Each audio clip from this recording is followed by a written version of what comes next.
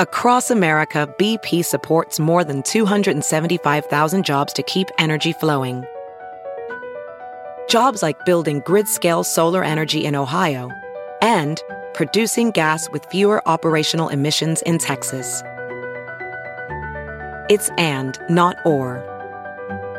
See what doing both means for energy nationwide at bp.com/investing in America. This is Merriam-Webster's Word of the Day podcast for Monday, September 12th. Brought to you by the new Merriam-Webster's Advanced Learners English Dictionary, designed for students and teachers of English as a second language. Learn more at learnersdictionary.com. The word of the day for September 12th is perpend, spelled P-E-R-P-E-N-D. Perpend is a verb that means to reflect on carefully or to ponder. It can also mean to be attentive or to reflect.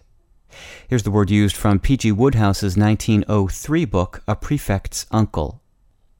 The man perpended, and when he replied, did so after the style of the late and great Ollendorf. Perpend isn't used often these days, but when it does show up, it's frequently imperative, as in, perpend my words.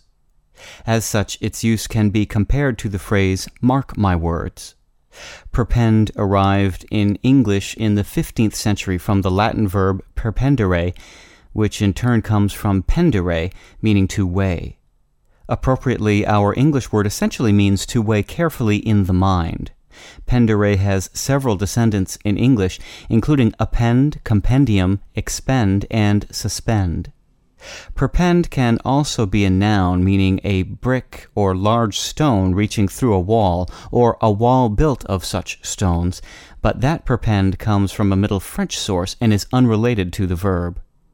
I'm Peter Sokolowski with your Word of the Day. Visit the all-new learnersdictionary.com, the ultimate online home for teachers and learners of English. A free online dictionary, audio pronunciations, custom study lists, and interactive exercises are available now at learnersdictionary.com.